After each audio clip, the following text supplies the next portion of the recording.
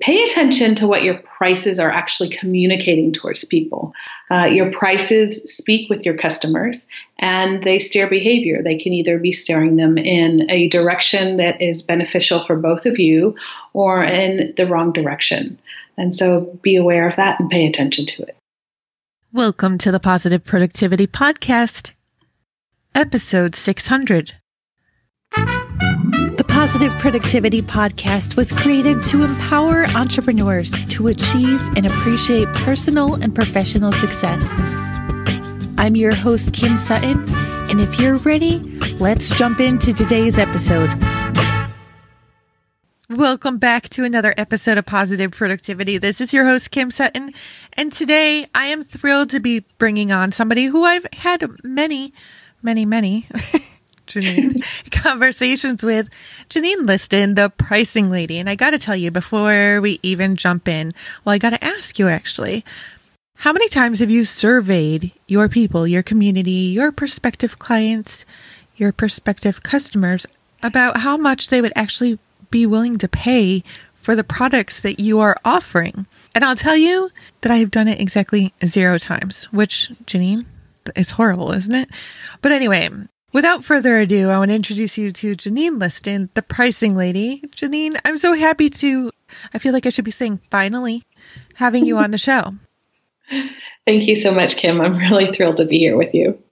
And listeners, you got to know, it's not finally Janine's fault. I'm not even going to say it's finally my fault. But no. Janine and I have been working together on her fabulous funnel, which I have to say, with your design background, you make things look fabulous. But it's really important to me that when people come on the show, that they can offer something that sounds horrible, doesn't it? Positive productivity, where I put my foot in my mouth. But, what's the point of being a guest on a podcast you can share content? Okay, long-winded. Janine, I'm just going to throw the mic over to you. Would you mind introducing yourself a little bit better, sharing with the listeners where you came from and all that great stuff? Sure, no problem. So my name is Janine Liston and I'm the pricing lady. I'm really thrilled to be here with Kim and all of you listeners today. I actually grew up in California in the northern part. And after university, I moved to the east coast of the U.S. where I lived in Connecticut. And now I live in Switzerland. I've been here for about 18 years now and love living in Switzerland. I live in Basel, which is in the northwest quarter, right on the border with Germany and France. So it's a really lovely, lovely part of the world. I did not know that you grew up in Connecticut or in California and then moved to Connecticut. Yeah. I just never even thought to ask where you came from in the States before going over there. But would you mind sharing, because I already know, what you went to school for and how you made the transition? Yeah. So in university, I studied structural engineering. So actually the program is called architectural engineering at Cal Poly in San Luis Obispo. So go Mustangs. And after university, I thought it would be really cool to live on the East Coast of the U.S. for no other reason than I thought it would be cool. And so I got a job in a small engineering firm in Ridgefield, Connecticut. And that was how I first started out my career, was designing buildings, churches, schools, houses, strip malls, university, all different kinds of things. But after a few years, I realized it wasn't social enough for me. So I switched into marketing, more on the product management side for a high voltage test and measurement company, which is not terribly sexy, but it was actually really interesting. And it's the job that led me to Switzerland. And then when I decided to stay in Switzerland, I got a job as a global pricing manager. And both the company and I were not totally clear on what that was. So it gave me the possibility to be able to create what that position was and go out and get a certification as a pricing specialist so that I could even be of more value to the organization. It's so funny that, you would get hired in that spot and there would be no defined role. But I want to go back to what you said about it wasn't social enough. Mm-hmm. When I was an interior architect, it was almost too social for me. There was so much interaction going on that it was hard to get my work done. Really? And that wasn't because of the fact that I talk a lot. and especially when I moved to Ohio, I was designing schools, which I would love. I know this is not what you do now, but schools was not my favorite. I mean, there's only so many ways that you can arrange VCT tile. Mm-hmm. I mean, some people would argue with me, Kim, it's infinite. Yes, but when they want to stick with the primary colors, come on. Anyway, driving all around the state to meet with the clients and figure out their color schemes. And then I didn't have the backup support I needed to actually get the drawings done. Mm. So there were times, one time in particular that I can remember, where I was working on a finish schedule. Listeners, just think of an Excel spreadsheet where you have each room on a row, and then there's columns for like ceiling color, wall color. I'm going to stop there because that's what my example is.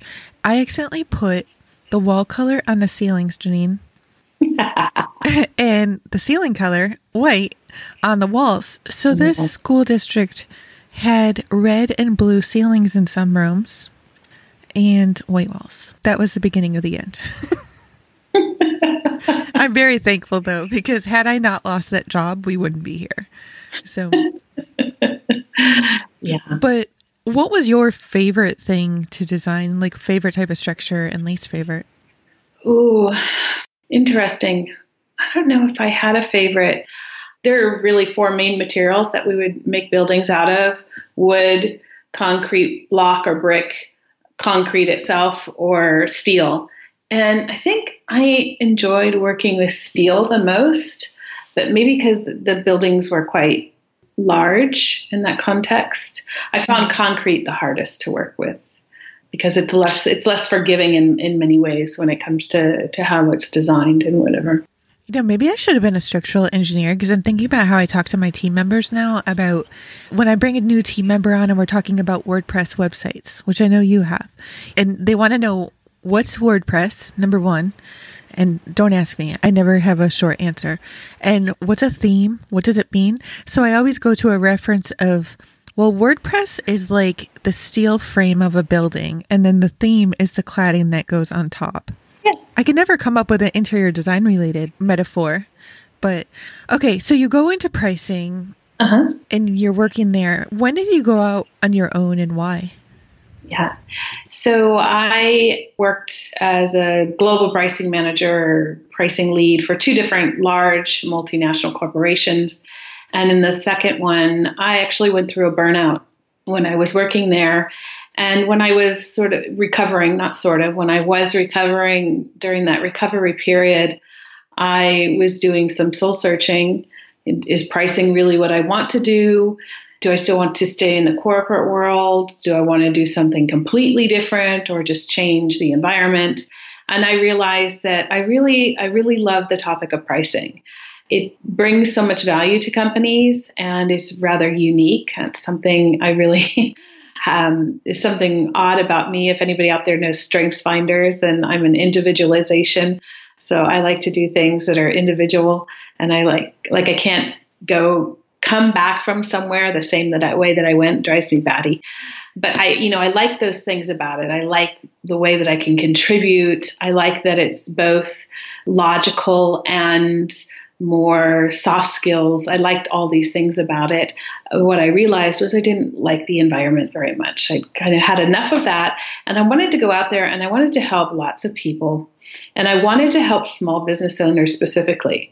I mean, as many of your listeners will know, having a small business is not the easiest endeavor that one will take on in their lives. And I think that it's important that everybody out there, whether you have a job or a business or however you're paying the bills, we all have the right to have a certain financial freedom in life. And this is my way of being able to help small business owners achieve that. What do you see as being some of the biggest struggles that small business owners have when setting their pricing? I think the first thing is that generally, unless you've been to business school, and then not even always then, but we're not taught how to do this. It's not something they have a module on when we're in school. Maybe if you go to business school, they might teach you something about it these days. But even in earlier times, it wasn't a subject that people covered. It was just something that people assumed either how or they knew how to do. And so it was just done. So I think the first thing is kind of feeling that we should know how to do it, but not actually ever having been taught, right? So that we put some pressure on ourselves.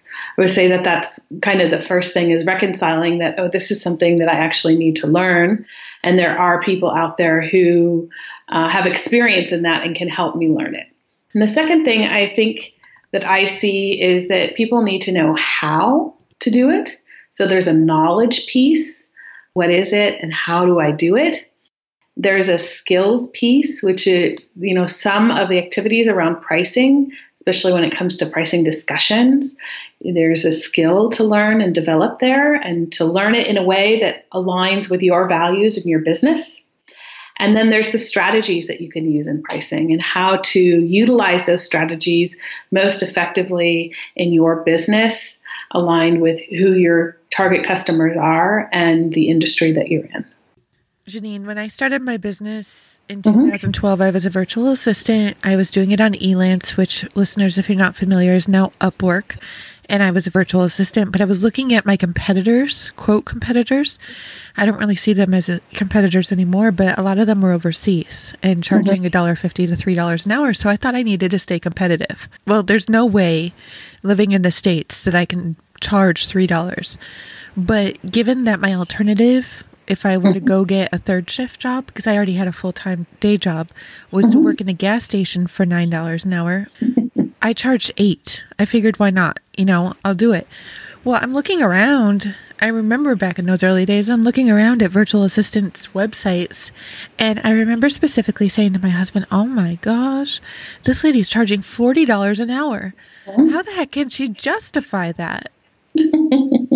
And I wish I had had more confidence in myself back then. I know we need to ditch the shittas, but I went, I believe, the first year, almost a full first year, charging $8 an hour.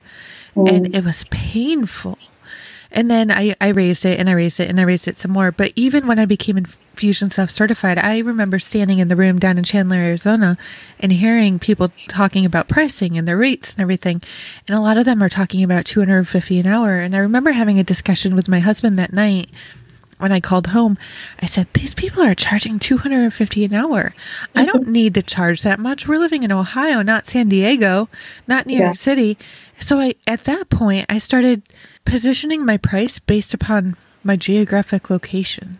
And now looking back at that, kick my butt some more. It's like, no, it's not about where you live, Kim. It's about the value that you provide and what people are willing to pay for it. Yeah. Absolutely.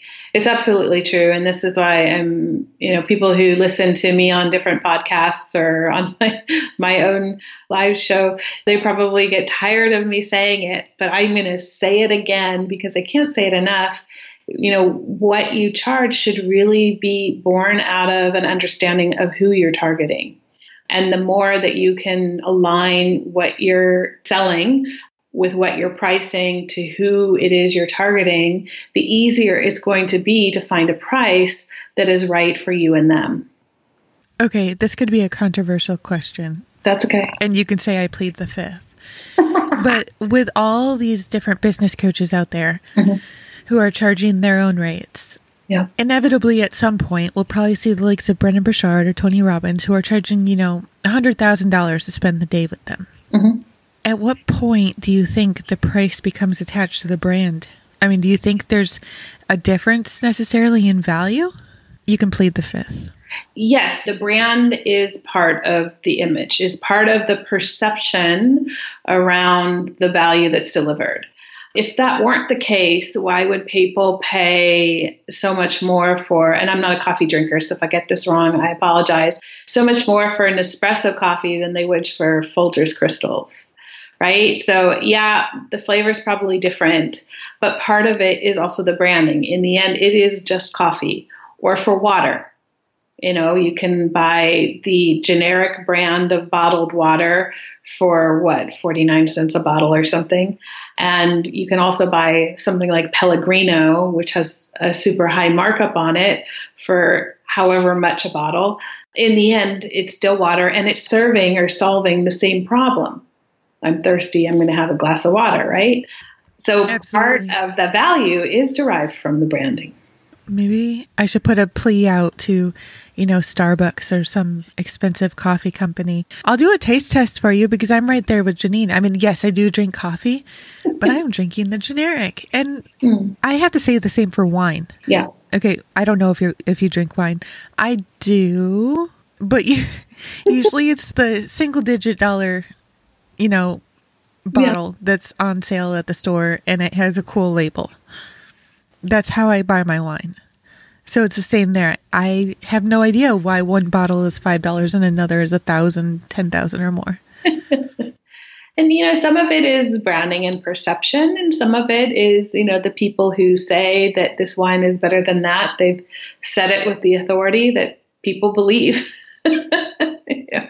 And sometimes, a company tries to position themselves in that place. Now, what happens is if the value isn't there and they position themselves there and that value isn't delivered, then of course, over time, either the brand will suffer, or they'll have to adjust what they're producing, or they'll have to adjust their prices. But if you're not delivering the value and you're charging not in alignment with the value that's being delivered, it's not sustainable. That's such an interesting point, though. And in full disclosure, listeners, you can go back and listen to previous episodes. I mean, I have fully admitted that I have taken on too much, said yes to too many people, and done things the wrong way in my business, but I've learned from all those mistakes and I'm turning around. But I mean, Janine, there's that risk of saying yes to too much, having a good price. But when you say yes too much because your prices are too low, then you're not going to be able to provide the value that would allow you to mark up your price and get the better, well, not necessarily better clients, but the clients who can afford more. Yeah. I often have this discussion. One of the discussions that I have quite early on with clients is what I call the overall pricing strategy. And this is a very high level. There's two ends of the spectrum. There's people or businesses or brands who are going to be price takers. So they tend to be at the lower price levels, and they're willing to take what prices the market is going to give them.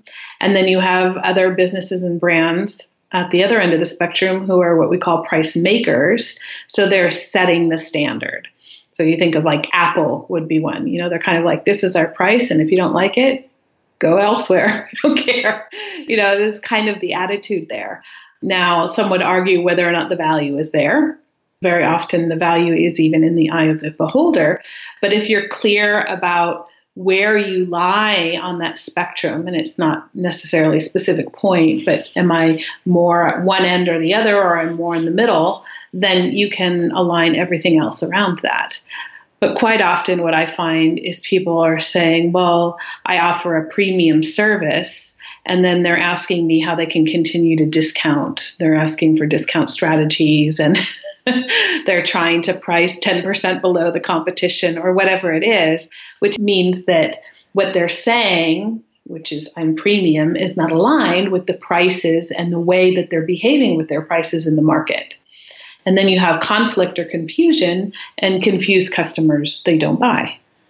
That's so fascinating. I mean, I'm thinking, are you Goodwill or are you Gucci? Or do you lie somewhere in between? But there's so many people who are trying to sell Gucci, and I'm just using that name, but not really. But they're trying to sell Gucci, but they're throwing in 7 more bonuses to get somebody to buy. Mm-hmm.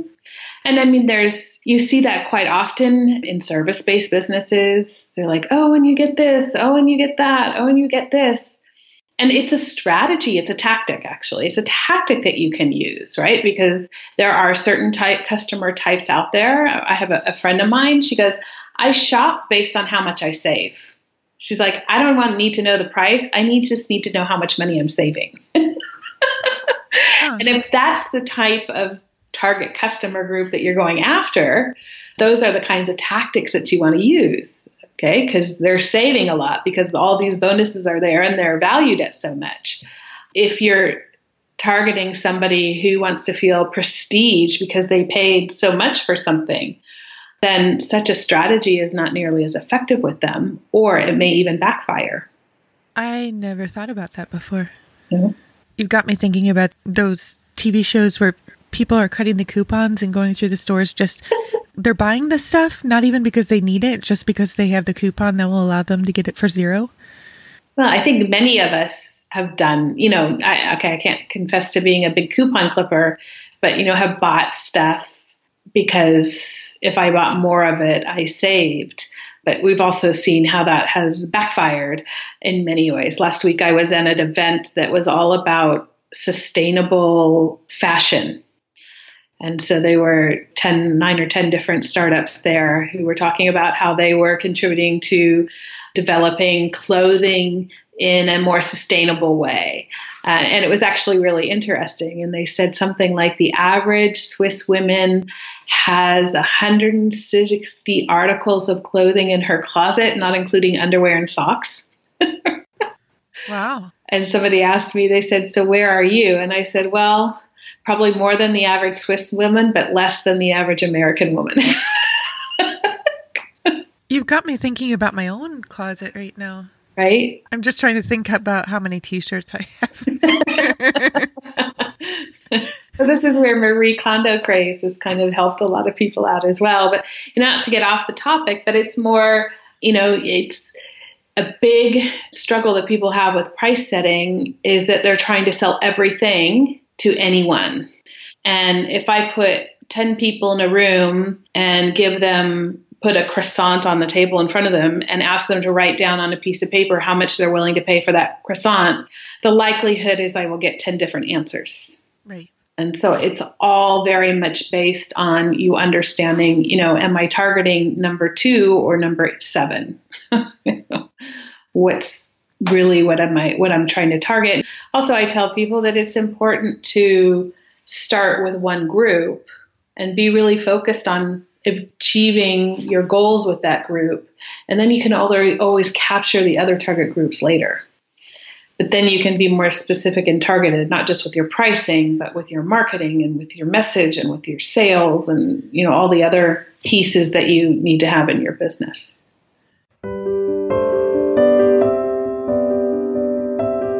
I wanted to take a quick break from today's episode and ask you if you need to take a break from your business. Maybe you're working too many hours. Maybe you're trying to work on too many things. Maybe you have too many clients who just really aren't aligned with your greater purpose. If this sounds like you, I want to offer you an opportunity to join the Positive Productivity Pod, my monthly mentorship and coaching community. For only $1, you can jump in, get started, and enjoy 10 days in the community where you will meet so many awesome entrepreneurs. And then twice a month, you'll be able to hop on a live call with all of us and get the feedback that you need in that very moment for your business. If you're interested in starting today for only $1, head on over to thekimsutton.com/pod to get started.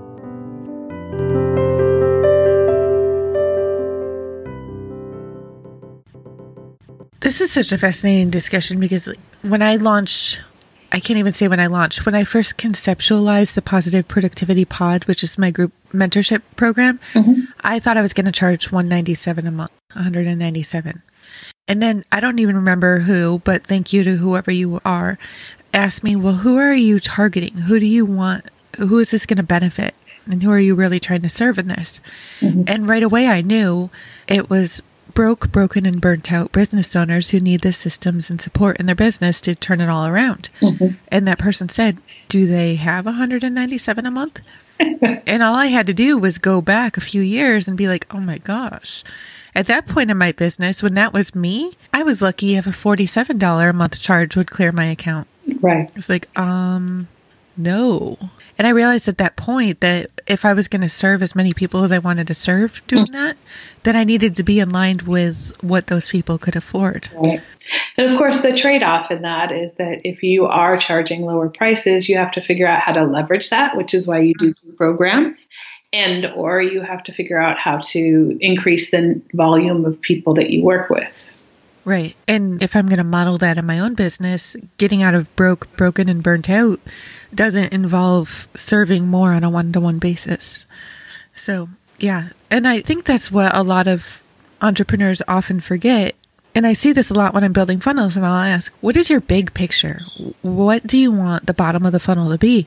And a lot of them are like, well, high dollar VIP one-on-one packages. Mm-hmm. And I'll just pause for a second. Is that really what you want to do? And often I'll get what do you mean? Like, do you really want to be filling your week with high dollar one-on-one? Or could you maybe half the price and do one call a week with a group? Mm-hmm. They're like, oh, I love that. Yeah. But that's a realization I've needed to make on my own too. Yeah. What is your dream in your business? Like, what would make it all worth it for you? Yeah. So one of the reasons that I did decide to start my own business was because I also wanted to be able to have more time to do volunteer work. And I felt that with a corporate job, I didn't have the flexibility to be able to do that in the same way. So one of the real reasons to shift was to be able to build that into my business model. And so part of it is, yes, helping out businesses who can pay. The other part is going out there and helping out businesses in parts of the world that could really benefit from the experience that I have or that we've had over here, but who are, say, maybe not, well, they've gone through the industrialized revolution, but who are, in a different part of the journey. So, for example, in a couple of months, I'll go to Sri Lanka and be running a entrepreneurship boot camp there on a volunteer basis. And so part of it is to do that. So it's really these two things. And it's about giving people the opportunity to build their own financial freedom, as well as helping them to, and a lot of what I do actually is with small businesses is also, and I would say new businesses, is helping them shift their relationship to money in the context of what they need to do differently in order to have a business. So I guess that wasn't a very clear answer. It's a positive productivity podcast. That's totally okay. And positive productivity is for me, it's very full of brain farts. And if I go back to what you were saying before, I have an online program, and part of this whole business model that I have in mind is being able to work from different parts of the world and not being necessarily always geography dependent or location dependent. And so for me, it is a mixture of online group programs and a limited number of one-to-one clients. I have to tell listeners that you are talking your talk, walking your walk, however that expression goes. I mean, just last week I got an email from you, Kim. I was on the train and I was watching those videos. Uh-huh. I'm like, oh, that's awesome. I'm like, okay, where's the nearest Amtrak? I need to try out that because that week it wasn't working for me in my house. I was like, okay, maybe that's what I need to do. Just hop on Amtrak's, go back and forth to Florida and get some work done.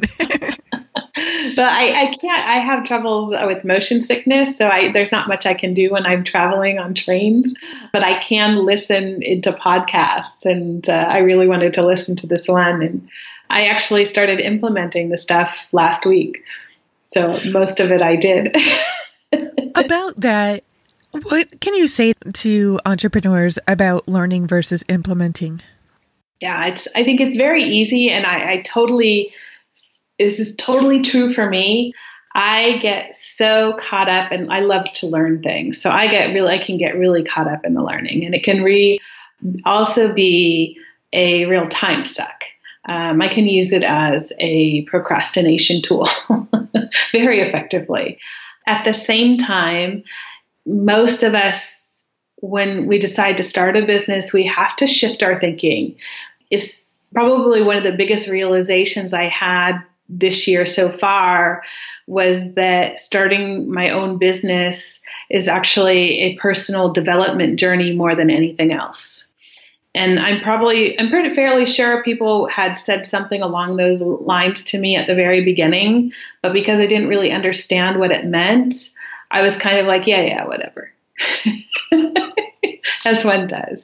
But really, it is a personal development journey. And there are so many things that I needed to learn and I still have to learn to do in my business. And it is, in many ways, it's never ending. And it's one of the things I enjoy about it, but it's also one of the things that I have to learn how to manage. And so what I've tried to do, or what I'm still working on shifting all the time and being aware of in myself, is that I'm not learning just for the sake of learning, but I'm learning with a purpose. So when I listened to this module on the train last week, it was really because I wanted to implement what this thing was about. And so I listened to it and then realized I should have taken notes. So then I listened to it again at double speed because it was a 2-hour video or file. So then I listened to it at double speed and took notes and was building the thing as I was listening to it the second time. But it was really, I was very intentional about listening to it with the intention of actually doing the stuff rather than just for the sake of listening. So I'm not going to say the name of the program either, but I'm going through the same one. And oh my gosh, that's why this is the biggest program I've ever seen, ever. And I'm not even a 20th of the way through, because that's the one thing I've learned. I mean, I've bought enough courses. I'm not buying any more until I get through this one. And it's going to take me another 20 years. Full disclosure, it's going to take me another 20 years because I am taking notes. I should have shared those with you, by the way.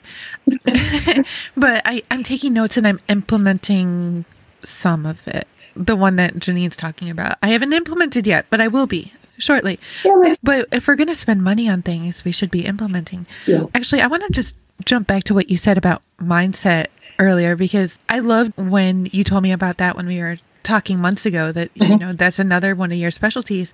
But that's been a huge journey for me in 2019.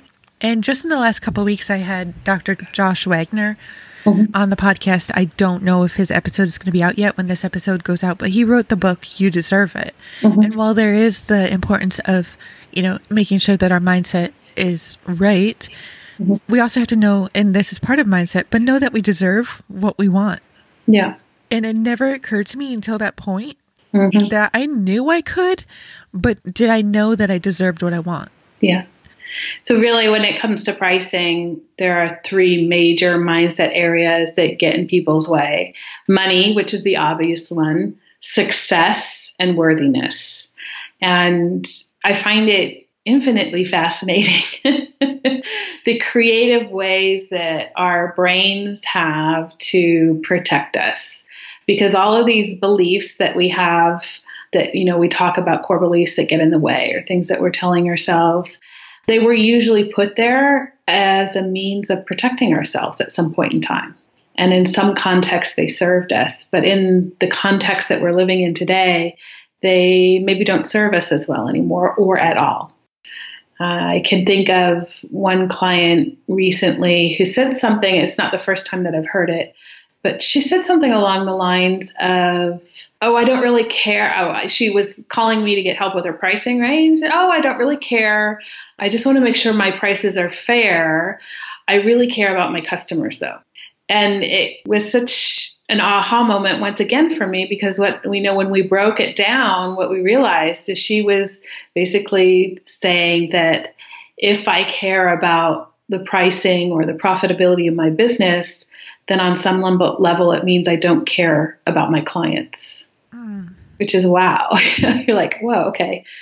So that could certainly be holding you back in your business. That kicked my butt earlier in this year because I was using that same mentality, and you can go broke. Yeah. You can go broker than broke. You can see a lot of red when you go about it in that way. Yeah. For me, after post burnout, I had this conflicting belief that if I'm successful, I can't be healthy. because when I was very successful in the corporate job, my health took a nosedive. And so I had decided that it could only be one or the other, not both. And there's no real reason for me to do that. It was just my body's way of trying to protect me. Yeah, so we're very creative at, you got to give the body credit where it's due, the brain. That's, it really got great things in place to help protect us. Sometimes we have to question them and make sure that they're actually acting in our own best interest. I was working on some Instagram captions this morning, and I was talking about self-care and success. And I don't know if I've shared with you, Janine, before now, but I think I've shared on the podcast that in 2018, I was in the hospital 4 times. I mean, my boundaries were non-existent. And my self-care, because I had no boundaries, was non-existent. My mindset was poop. Let me just say it like that. But this year, it's shifted around, starting with mindset, then working the boundaries in. And I slept 12 hours this past weekend one night. I haven't done that since actually last year when I had a horrible kidney infection, but it was not because I was sick. I turned off the alarm and I got to sleep. Yeah. And I haven't been to the ER or the hospital once. I mean, for a mom of 5, that's a win, because I haven't just not been there for me. I haven't been there for any of my kids either. Knock on wood. Yeah. There's still 4 more months. But the business, I mean, has the business faced struggles this year? Yes. But that's where the boundaries came from. So I know that if I just continue this, it's going to go up and up. Yeah. I mean, we hear this story all the time, and it's true. If you don't take care of yourself, you're not there for your family. You can't be there for your friends. You can't be there for your clients. I mean, all of it, centers around you being capable in terms of having the, not skills in terms of ability, but the energy and the capacity to be able to be there to support other people. And that self-care component, I learned the hard way, is extremely, extremely important. Well, I know you're an active speaker. And I just finished reading Girl Stop Apologizing by Rachel Hollis, and I have to say that she has completely inspired a new project I'm working on. I'm not disclosing the new project yet. I might have already shared with you listeners. You're just going to have to stay tuned. But she was talking about the self-care and the preparation that goes in for her personally. I'm not even talking about professionally, before her multi-day events. Because in order to be up there on the stage for 3 days straight requires so much energy that you have to prepare your body ahead of time. And she actually was sick during one of the ones this year, but she credits the fact that she had been taking care of herself beforehand for the fact that she was still able to get up on stage and push through. Was she exhausted? Yes. But I've heard the same thing from Brendon Burchard. I haven't heard it from Tony, but honestly, I haven't been tuning in there. But I mean, Brendon Burchard says the same thing. He wouldn't be able to get up on stage for 3 days and run his events the way that he does if he was not taking care of himself before, during, and after the event. Yeah. I'm not sure I could do 3 days. I would have to seriously work my way up towards that and learn that. I just recently ran my first half-day workshop in German, and that was exhausting enough. Just, having to figure out how to say everything in a different language also requires a different capacity of energy management. And I think when I went through the burnout, one of the biggest lessons I learned was how to pay attention to my own energy levels and what to do. So I personally tend to use food as a crutch for refilling my energy levels, but even when my body wasn't really needing food. And now I'm learning other ways to do that. And so, I think I can only imagine how intense doing some of these 3-day programs that people do, how intense that is and how much energy it must take. I get nervous enough getting up on stage for 2 minutes, and I'm having to prepare right now for a 45-minute, and I'm like, oh my gosh. Yeah. 2 months left, and my slides haven't even been started, but 2 months left. I'm just reminding myself, 2 months left. What are you most excited about right now? Oh, I think two things. So one is this boot camp in Sri Lanka. I'm really looking forward to that because it's something that's so dear to my heart in terms of, being able to go out there and help other groups of people. So there's something about that that's really special for me. And maybe even there being an opportunity to do it, on a yearly basis, so then I can see the growth and the evolution that comes along with that. So that's part of it. I think the other part, I think you'll laugh at this, is I'm really excited about having my sales funnel out there. I get it. A labor of love. Yeah. And having that out there, I think that there comes a point in your business where the automation becomes quite important in terms of bringing everything together.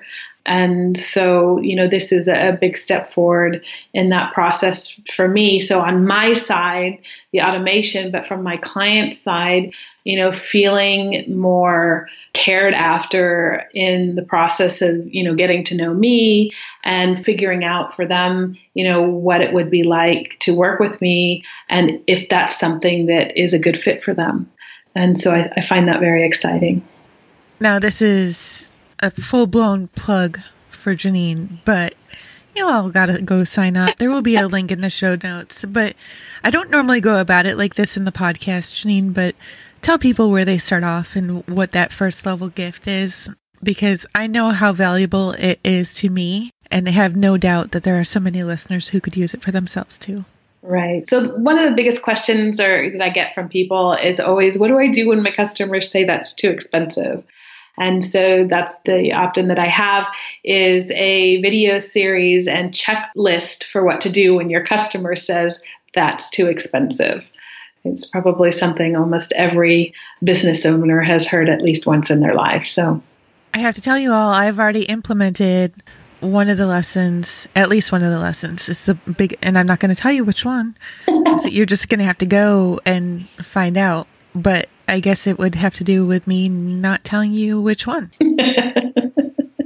But yeah, so again, that will be in the show notes. Janine, where else can listeners find you online, connect, get to know more about you? Yeah, probably the best place is to join or go follow me on Facebook. If you just type in The Pricing Lady, you will find me there. And there's a lot of content and information about pricing on there. And the other place is my website, thepricinglady.com. Awesome. Thank you so much for joining me today. This has been amazing, as our conversations always are. Do you have a parting piece of advice or a golden nugget that you can offer to listeners? Yeah, I think there are two things. One I already mentioned, which is focus on understanding your customer. So I repeat it, but that's not my golden nugget for now. So my second golden nugget would be to pay attention to what your prices are actually communicating towards people. Your prices speak with your customers and they steer behavior. They can either be steering them in a direction that is beneficial for both of you or in the wrong direction. And so be aware of that and pay attention to it. Thank you for tuning in to this episode of the Positive Productivity Podcast. When I'm not podcasting, I'm supporting 6 to 7 figure business coaches with their marketing automation and entrepreneurs like you through my coaching and mastermind programs. I want to invite you to visit thekimsutton.com to learn how I can help you take your business to the next level.